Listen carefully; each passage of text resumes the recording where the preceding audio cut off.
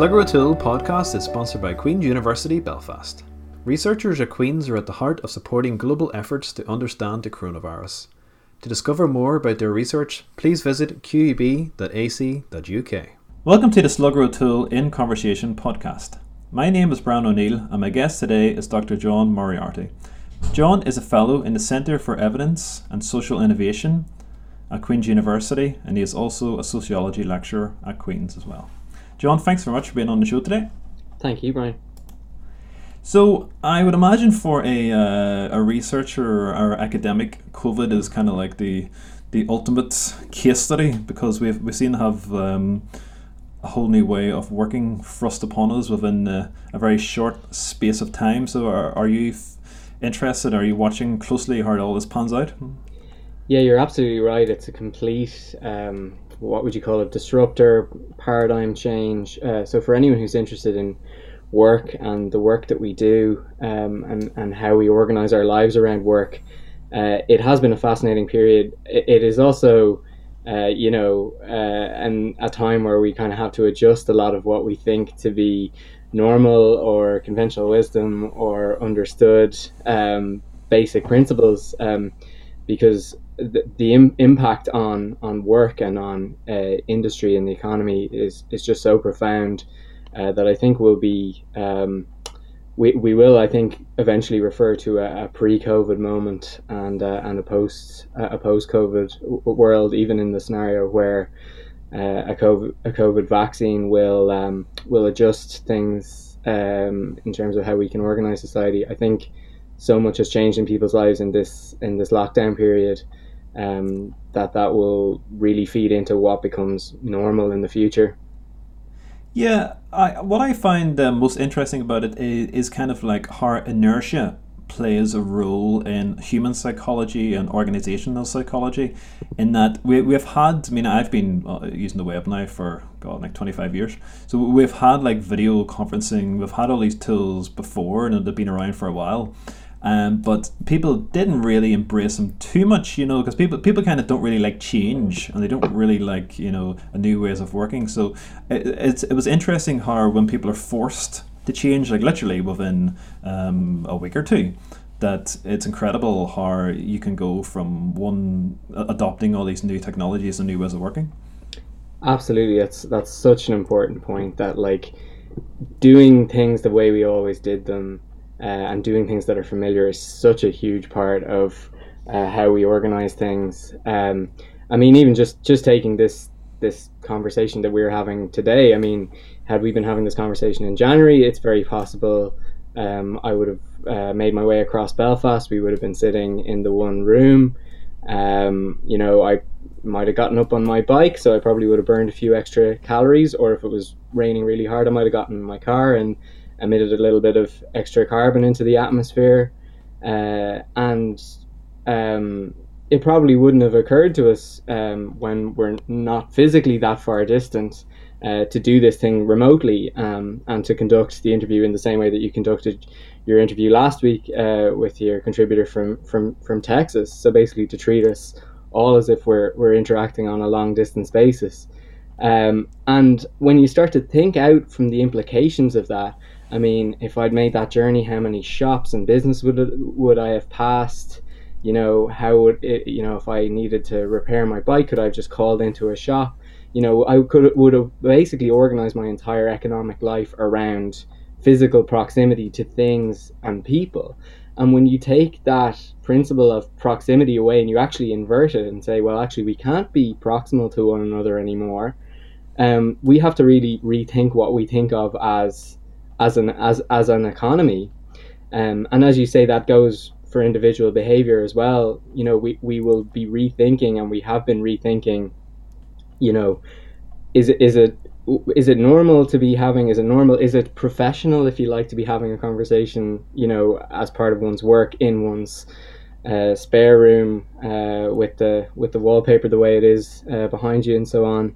And it has just been really interesting watching people adapt and, as you say, realize some of the opportunities that technology has, but also realize some of the values and some of what people were getting out of their daily routine that maybe they didn't appreciate in the past. Yeah, because I think it's. I mean, I've always worked from home, so for me, a lot of this stuff isn't actually too new. I mean, the issue is we have a 5-year-old and he's off school, so that was the biggest challenge, kind of homeschooling and minding him. But as far as work wise, I mean, I was all set up already, for working from home. But I know for a lot of people, if you're new to it, it can be quite a strange experience because I find it unusual the way like a lot of friends of mine are still kind of keeping to the same work structure and working the same hours. Because I always think, like me personally, because I'm self-employed, I will only work probably 3 or 4 hours solid work a day because I know normally in a job that's all you ever get done. The rest of the time is meetings and interruptions and chats and arching around the internet. And so if you can actually get a solid block done, and I kind of worry that a lot of people are kind of trying to do too much. Do you know what I mean? When work from home, they're trying to like cram everything, work as they were before, work longer. Actually, I would actually say than ever working in offices. I think you're absolutely right. Right, so 9 to 5 is a really interesting phenomenon in and of itself because it's something that we've maintained into the 21st century, even though it's really a creation of the factory dominated era of industrial production, and the idea that you can just break 24 hours into 3 8-hour shifts. And when you're thinking about a factory floor, you can quite easily equate time with productivity because if people are just doing repetitive tasks, then the longer they do them, the more tasks they get through. But we know that now a lot of modern work, as you say, involves a lot of breaks. Sometimes you can have one productive hour in the day or one productive half hour, or the article that you spend half an hour writing for Slugger might be better than the one you spent 5 hours toiling over the previous day. So that equation between time and productivity is gone. And actually, as I think you're kind of alluding to, there is now some research that suggests that spending you can spend too much time on things, that it can become counterproductive at a certain point because you're not allowing basically your brain to process things where it needs rest. So if you keep throwing yourself in an effortful way at a task, you're not necessarily improving the quality of what you're doing. Um, so yeah, you're right. I think this moment again has made people think about, well, okay, if I have to balance childcare and a job, and we now live in this world of a lot of two income households. So a lot of people are doing, well, so my wife and I are doing this shift pattern where one of us will work a morning and and the other one will do childcare, and then we swap around. And like neither of our employers has said your productivity has shot down, and I think we would generally say we're probably doing okay in terms of productivity. And I think a lot of people are having this experience. Um, what I also think is going on is because people don't have to make the effort to get to the place they used to work. A lot of people don't. So they're not sitting in traffic for as long. They're not spending as long getting parked. They're not spending as long getting ready in the morning. They feel that there's extra time and extra energy, and that automatically the best thing to do is to reinvest that into their work. So people do sometimes end up working longer because they feel like they can, or they always felt like the workday was too short. I think if we carry on with this pattern of people working between office and home, that we'll start to reach an equilibrium where people start to realize there's an optimal work pattern for each job, and it isn't necessarily the same for every job, and it isn't necessarily just more time equals more stuff done. Yeah, because I think what people are realizing is that the issue is not people skiving or not working. The issue is sometimes people overworking and not taking proper rest and kind of work intruding into family life, especially if you don't have a proper home office and you're working from the kitchen with small kids running around underneath your feet. So I think sometimes there's a risk, I think, of people kind of burning themselves out, trying to do too much during all this.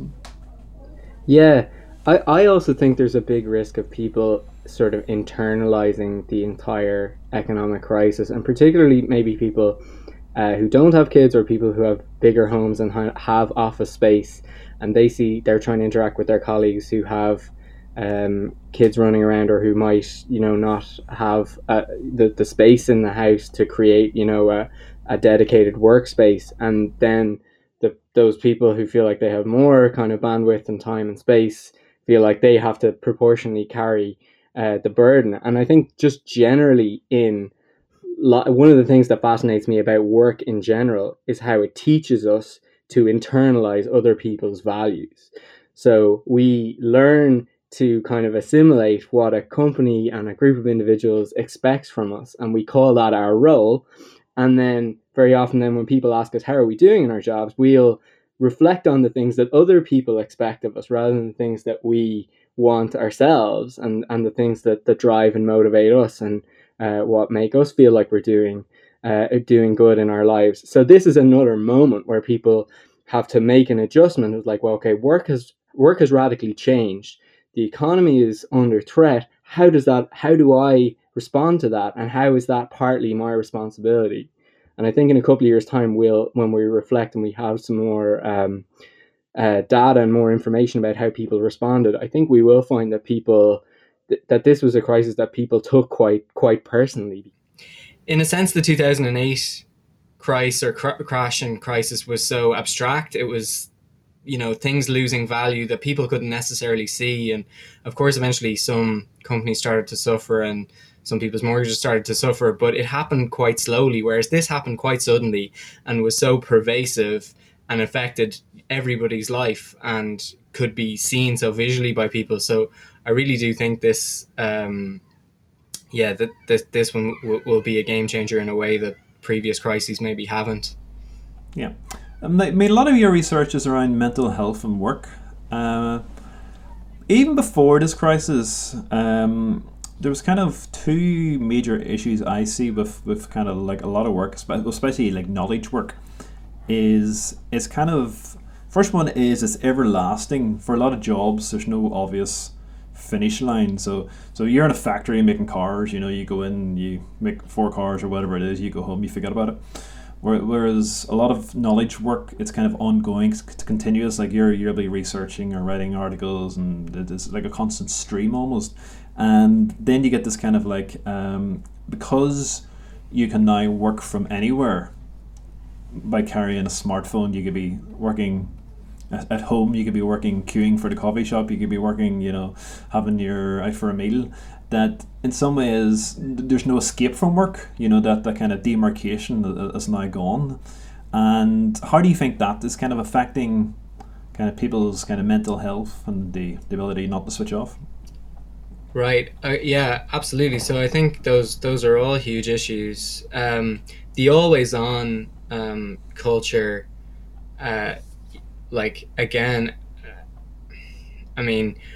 so part of why it's not necessarily productive to be throwing time at things constantly is like that's energy that people are taking up. That's emotional energy.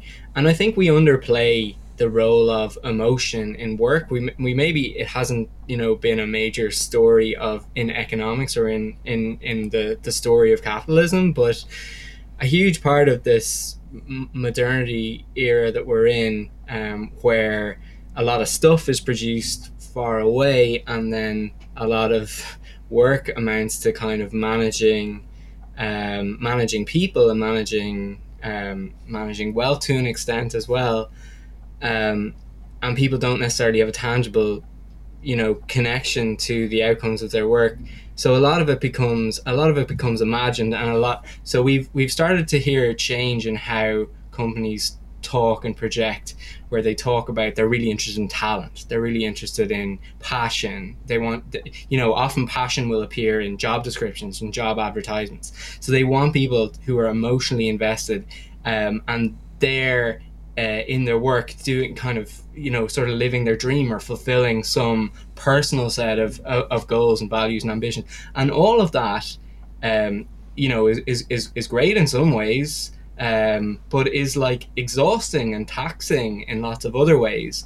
And I think part of the sort of impact that work has on mental health now is just the amount of time that people are spending reading one another's cues, one another's emotions, decoding all of that, really complex information, and feeding it back against, well, am I doing good in the world? Am I doing something that's satisfying to me? Am I actually achieving what's expected of me? So the always on, the having the mobile phone there as a constant sort of tie, that anchoring people to work, and the fact that you felt it vibrate, so that there's an email, that could have been your boss. I think that takes away some of the time that we should really be using to do some kind of deeper processing and relaxation, and connect to the many other strands of life, family life, community involvement, physical activity. So much of our work is kind of cerebral, and we don't use all of our bodies in our work. So that's taking us away from those other important moments. That's good, because I think what people don't really realize is that the mind and the body need rest. You'll probably know this concept of the default mode network on the brain, which essentially says that during downtime and quiet time, the kind of brain uses that time to kind of organize thoughts and store memories and all the rest. And then if you're not giving the brain any time to switch off, you're just feeding it kind of constant noise that it can never really process. And that's just why we end up with these kind of scatterbrained reflexes that are just kind of firing all over the place from one tweet to the next, really. Yeah, and even people going all the way up to the point at which they fall asleep, essentially on, just means they aren't even fully at rest when they're asleep, and are switching straight back on when they wake up. So, as you say, our rest isn't just the time when our eyes are closed and our consciousness switches to sleep. Rest is supposed to be sort of a gradual change of state over the course of the day. And we won't know for a long time. We're talking about, we won't know about the impact of COVID for a long time because it's still happening now, and the social impacts of it are still revealing themselves to us now. But the smartphone era is still very young. We're only talking about. I show my students a chart of internet usage, and the point at which most internet usage switched from PCs to mobile phones is only in the last sort of 6 or 7 years, as smartphone usage has increased. So that's we're still at kind of year zero of that era of technology and of connectivity, and we don't know what impact it's going to have on us in the long term. And I think as individuals we need to be monitoring how much we're wedded to that, and how much we're allowing that shape our experience. So during the work from home, there's kind of a lot of utopian talk about people working from home more, and less commuting, and better for the environment, and all that type of stuff. But what a lot of people are saying is they're kind of going insane, stuck in the house, and they kind of miss the social aspect of work, and they kind of miss. Commuting is obviously a pain, but some friends tell me, well, it takes me half an hour to go home, but during that half an hour, I kind of decompress. I kind of forget about work. I can chill out and listen to some music or a podcast or whatever. And so a lot of people are kind of missing these kind of the social sides, to it. So I suppose it'll probably not go one extreme or another. We'll end up with people maybe working from home 1 or 2 days a week, into the office for a few days. Is that the way you kind of see it kind of panning out?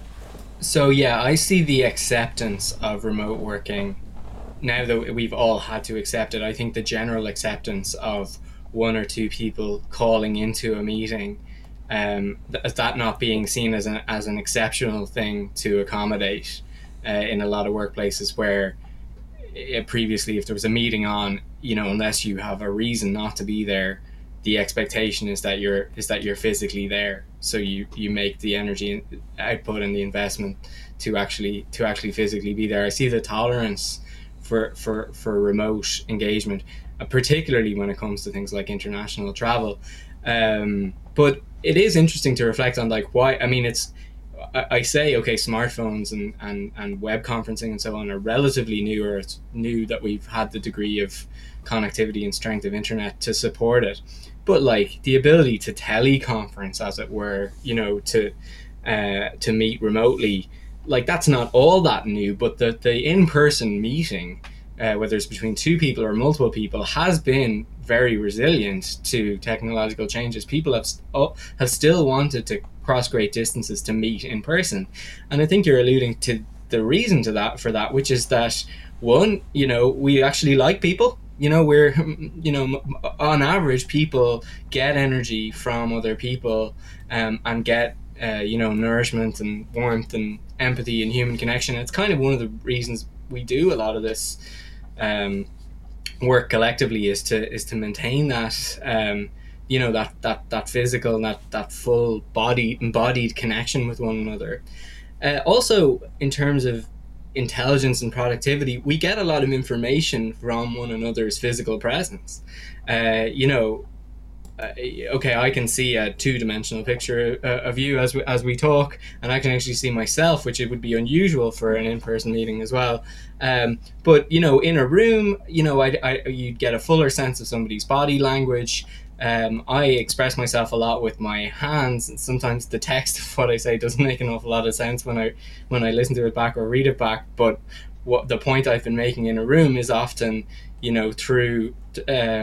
through making eye contact or through gestures, and replacing that isn't straightforward at all, and there will be something lost. And I think one of the risks then is that if there's people who, because of circumstances, are able to get back into physical proximity with their colleagues more quickly than others, and some people are going to become the dial-in colleagues, while other people become the in-person colleagues.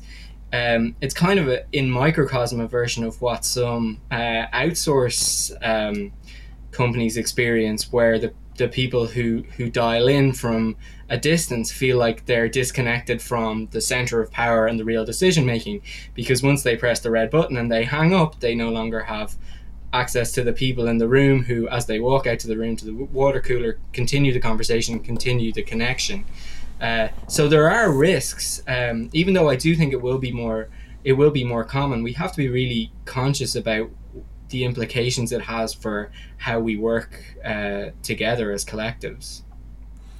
I think that there could be an upside in that once you strip away the kind of politics of the office, in terms of, in every organization there's kind of like, the bootlickers and the people that kind of seem to spend more hours smoozing than doing work. And okay, once you strip away all that and you're just judging people on the quality of the work, then there is an argument to say that that has implications in terms of reducing inequality and making it more level playing field. Do you know what I'm kind of getting at? So it's kind of less you're kind of being judged on the work itself, because that's the only thing you can see, essentially.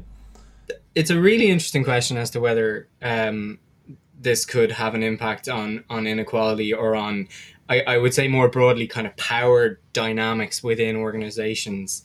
And it's an interesting question of like, if people were kind of, using what we might say kind of cultural capital, or using the force of their personality to be the main part of their work, and being seen to be socially connected, and using those kind of skills, and those are skills. If they don't have the same outlet for those skills, well, what happens to them, or what happens to their trajectory, or does it become a little bit more? So I hesitate with the word meritocratic, but more based on, as you say, more tangible outputs that people can measure in workplaces, and more hard and fast metrics of performance. And undoubtedly, whatever new pattern we settle into, organizations will find a way to assign value to different people's performance, and different people's roles, and everyone is going to have to adapt. I think by and large in this conversation we've been mainly talking about how people's their personal productivity is going to be impacted, but as you say, that you'd have to think that some people who work kind of more privately, or like to kind of work, plow their own furrow a bit, that they still gain something from the role of people who are more collaborative or more effusive. So yeah, no, it's a really interesting question that I don't have a really snappy answer to. What? Because I studied management at Queens myself, and I've kind of worked in a lot of organizations over the years. What I always find interesting is that in a lot of organizations, there's almost there's people who actively work to stop other people working. Okay, now maybe not consciously, but you have like a whole level, kind of almost like mid managers who Management's one of those things. People are kind of given the task without actually having any particular training or aptitude for the job. So they just spend a lot of their time interrupting people who are trying to get on with the actual work. And then you have like this whole kind of level of administrators, which you'll be familiar with working on a university. And it's almost like they may not, in theory, they're there to kind of assist and help. But in some ways, they just kind of seem to create more and more work and more admin work for the people who are actually working. And so you kind of have, so if you strip it out that people are working from home without under the direct, literal supervision of managers or bosses, then do you know what I mean? It kind of goes back to what we're talking about, this kind of the purity of the work. Yeah. I'm blanking on the name, but there's a gentleman who's written a series of really interesting books about where we are with productivity and with work. David Graeber, the Bullshit Jobs one, is it?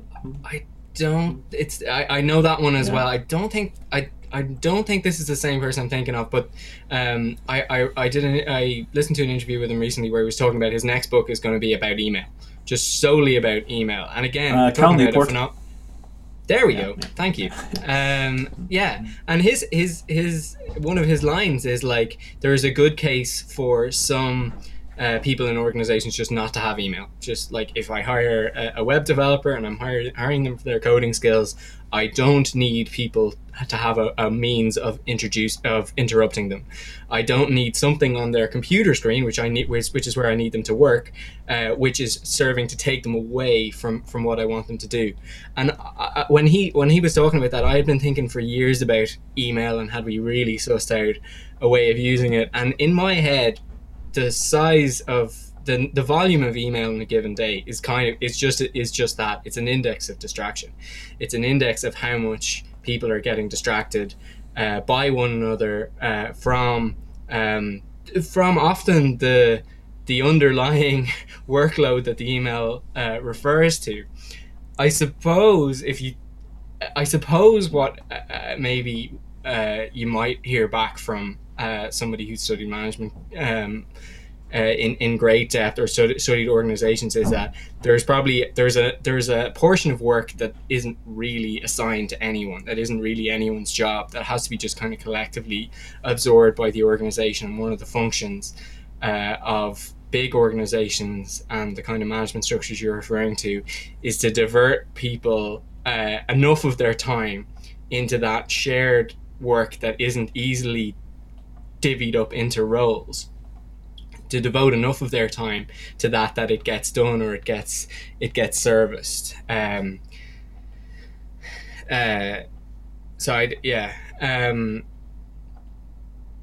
that's so fine. You're asking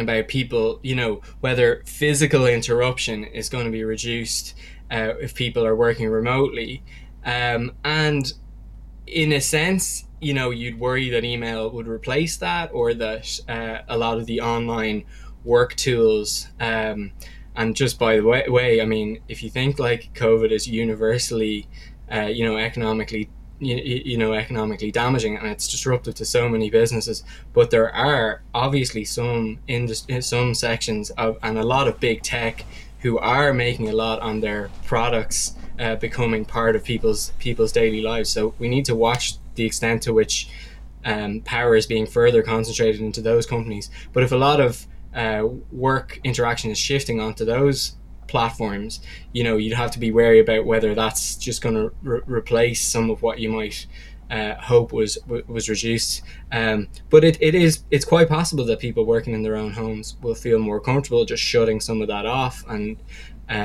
shutting down and getting through a pile of work in a way that if you're walking in and out of walking around an office, bumping into colleagues, you have more cues to remind you of other things that you might be doing with your time. So it's possible that periods in the week of working alone or working in a concentrated space might help organizations get a better balance between deep work and that sort of more superficial, interrupty kind of work that you're referring to. Because I think one of the other strange kind of paradoxes in a lot of this kind of modern work is we create new tools to solve existing problems. So for example, people get a lot of emails, so we'll say, right, we're going to set up Slack or Microsoft Teams, and we're going to switch communications over to these new channels. But what happens is the kind of old channels still get used, so you just end up with more and more channels. So somebody will say, I sent you that message, and you go, well, did you email it to me, or did you send it on Slack, or did you send it on WhatsApp, or on Messenger, or was it a text? And so you end up with just like 10 channels of communication that are all kind of binging and away at you, and it just kind of creates what we kind of attempt to solve these issues and just create 16 more problems in the solving of it. Yeah.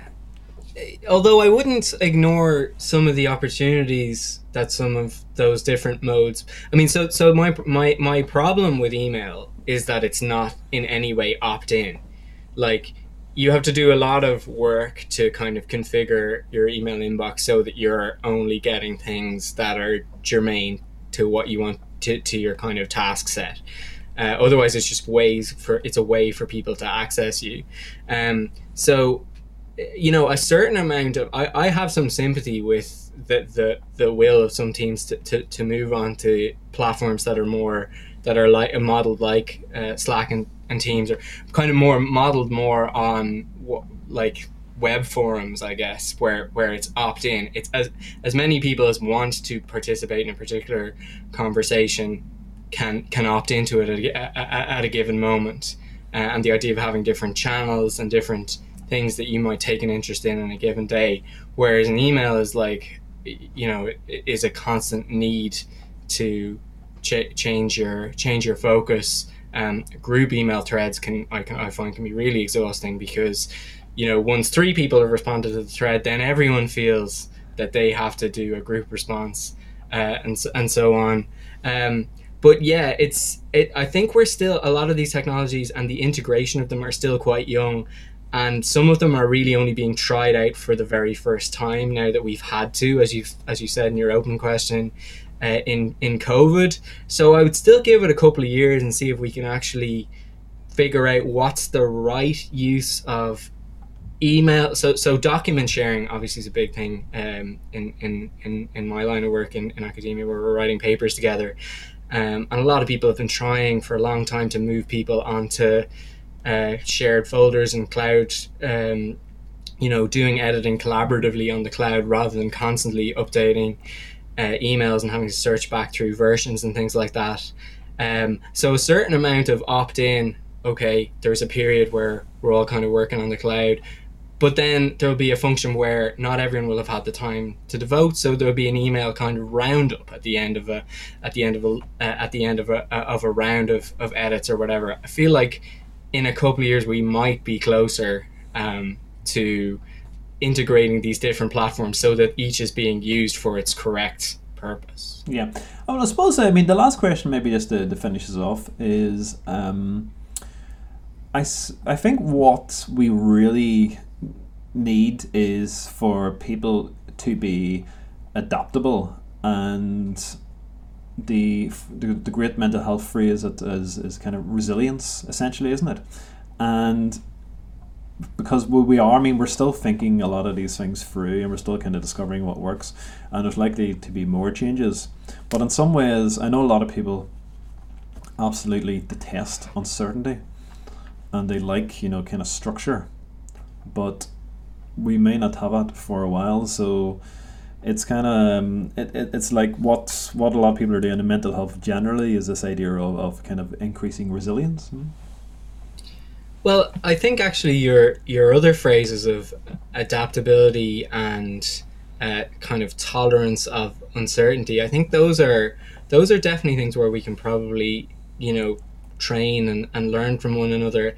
And just, you mentioned mental health in that question. I mean, I think mental health is actually a reasonably good example of where, I suppose, industry or the economy or the work space in general has actually adapted to a lot of new information in a relatively short amount of time. I mean, the awareness of mental ill health and people's mental health problems, and I suppose the medical side of that, I mean, that's increased. That level of awareness has increased massively, certainly in the 10 years that I've been studying this, and I would imagine in an even shorter amount of time, where there are a lot of more open conversations being had. And that's making people aware of not everyone being an equal unit. So when we're talking about, productivity and people, we do actually need to kind of ground ourselves in a social sense of one another as people and as individuals, and just to like have a greater tolerance of people having good days and bad days, and having good moods and bad moods. And I think a lot of that information is making its way into the mainstream thought of a lot of organizations. And some of the organizations that I work with on projects are kind of saying to us in interviews and focus groups like that, this is new information, but it's good information. And some older staff are saying it's information I wish we had when we started, and maybe we'd have been more aware, and maybe some people would have been able to stay on longer in work had they known how to cope with stress, or maybe we'd be better friends with some of our older colleagues if we'd been able to manage each other, be more in tune with one another's emotions at an earlier stage. So I think in that broader sense of we actually are a really adaptable species, and I think Slugger is, do edit that, please. And I think COVID is quite a good example of like where we actually can adapt to really acute changes in circumstance and the environment quite quickly. So I would be relatively optimistic that we can develop a tolerance for a certain amount of uncertainty, as you say, just through exposure and just through practice. Yeah, because as you say, I mean, humans are adaptable. That's why we have survived so long, I suppose. Well, and while I would be very optimistic about that at the level of organizations and teams and individuals, what the challenge then is for society, is for us as a society and for governments to be equally adaptable and equally flexible in their thought. Because again, going back to the start of the conversation, people have been very concerned about economic impacts of COVID, but what COVID also does is change our sense of what the economy is. I mean, if physical proximity isn't going to be important anymore, then a lot of old knowledge and old conventional wisdom on what is, what's good business, location, that equation has totally changed. Mm-hmm. So we need to also demand adaptability from the people who shape economic policy, and think, this is being framed as a recession, but really it's a new event in our modern economic understanding. And if a meteor hit a football pitch, and the commentator said, well, oh, that's going to be really difficult for Linfield now that there are 3 players down. I think everyone in the audience would say, I think you're missing the bigger point, that a meteor has hit the football pitch. I don't think what happens in the rest of the football game is the most important thing. I think how we adapt to this new reality is the bigger picture. So I would think similarly about the people shaping economic policy and hope that, that they can, rethink what is like long-standing economic orthodoxy, so that as a society we can flexibly respond to this new challenge. Okay, well, I think we'll leave it there. So that was Dr. John Moriarty from Queens University Belfast. If you've enjoyed today's show, please subscribe and like it, and thanks for joining us. The Slugger O'Toole podcast is sponsored by Queens University Belfast. Researchers at Queen's are at the heart of supporting global efforts to understand the coronavirus. To discover more about their research, please visit qub.ac.uk.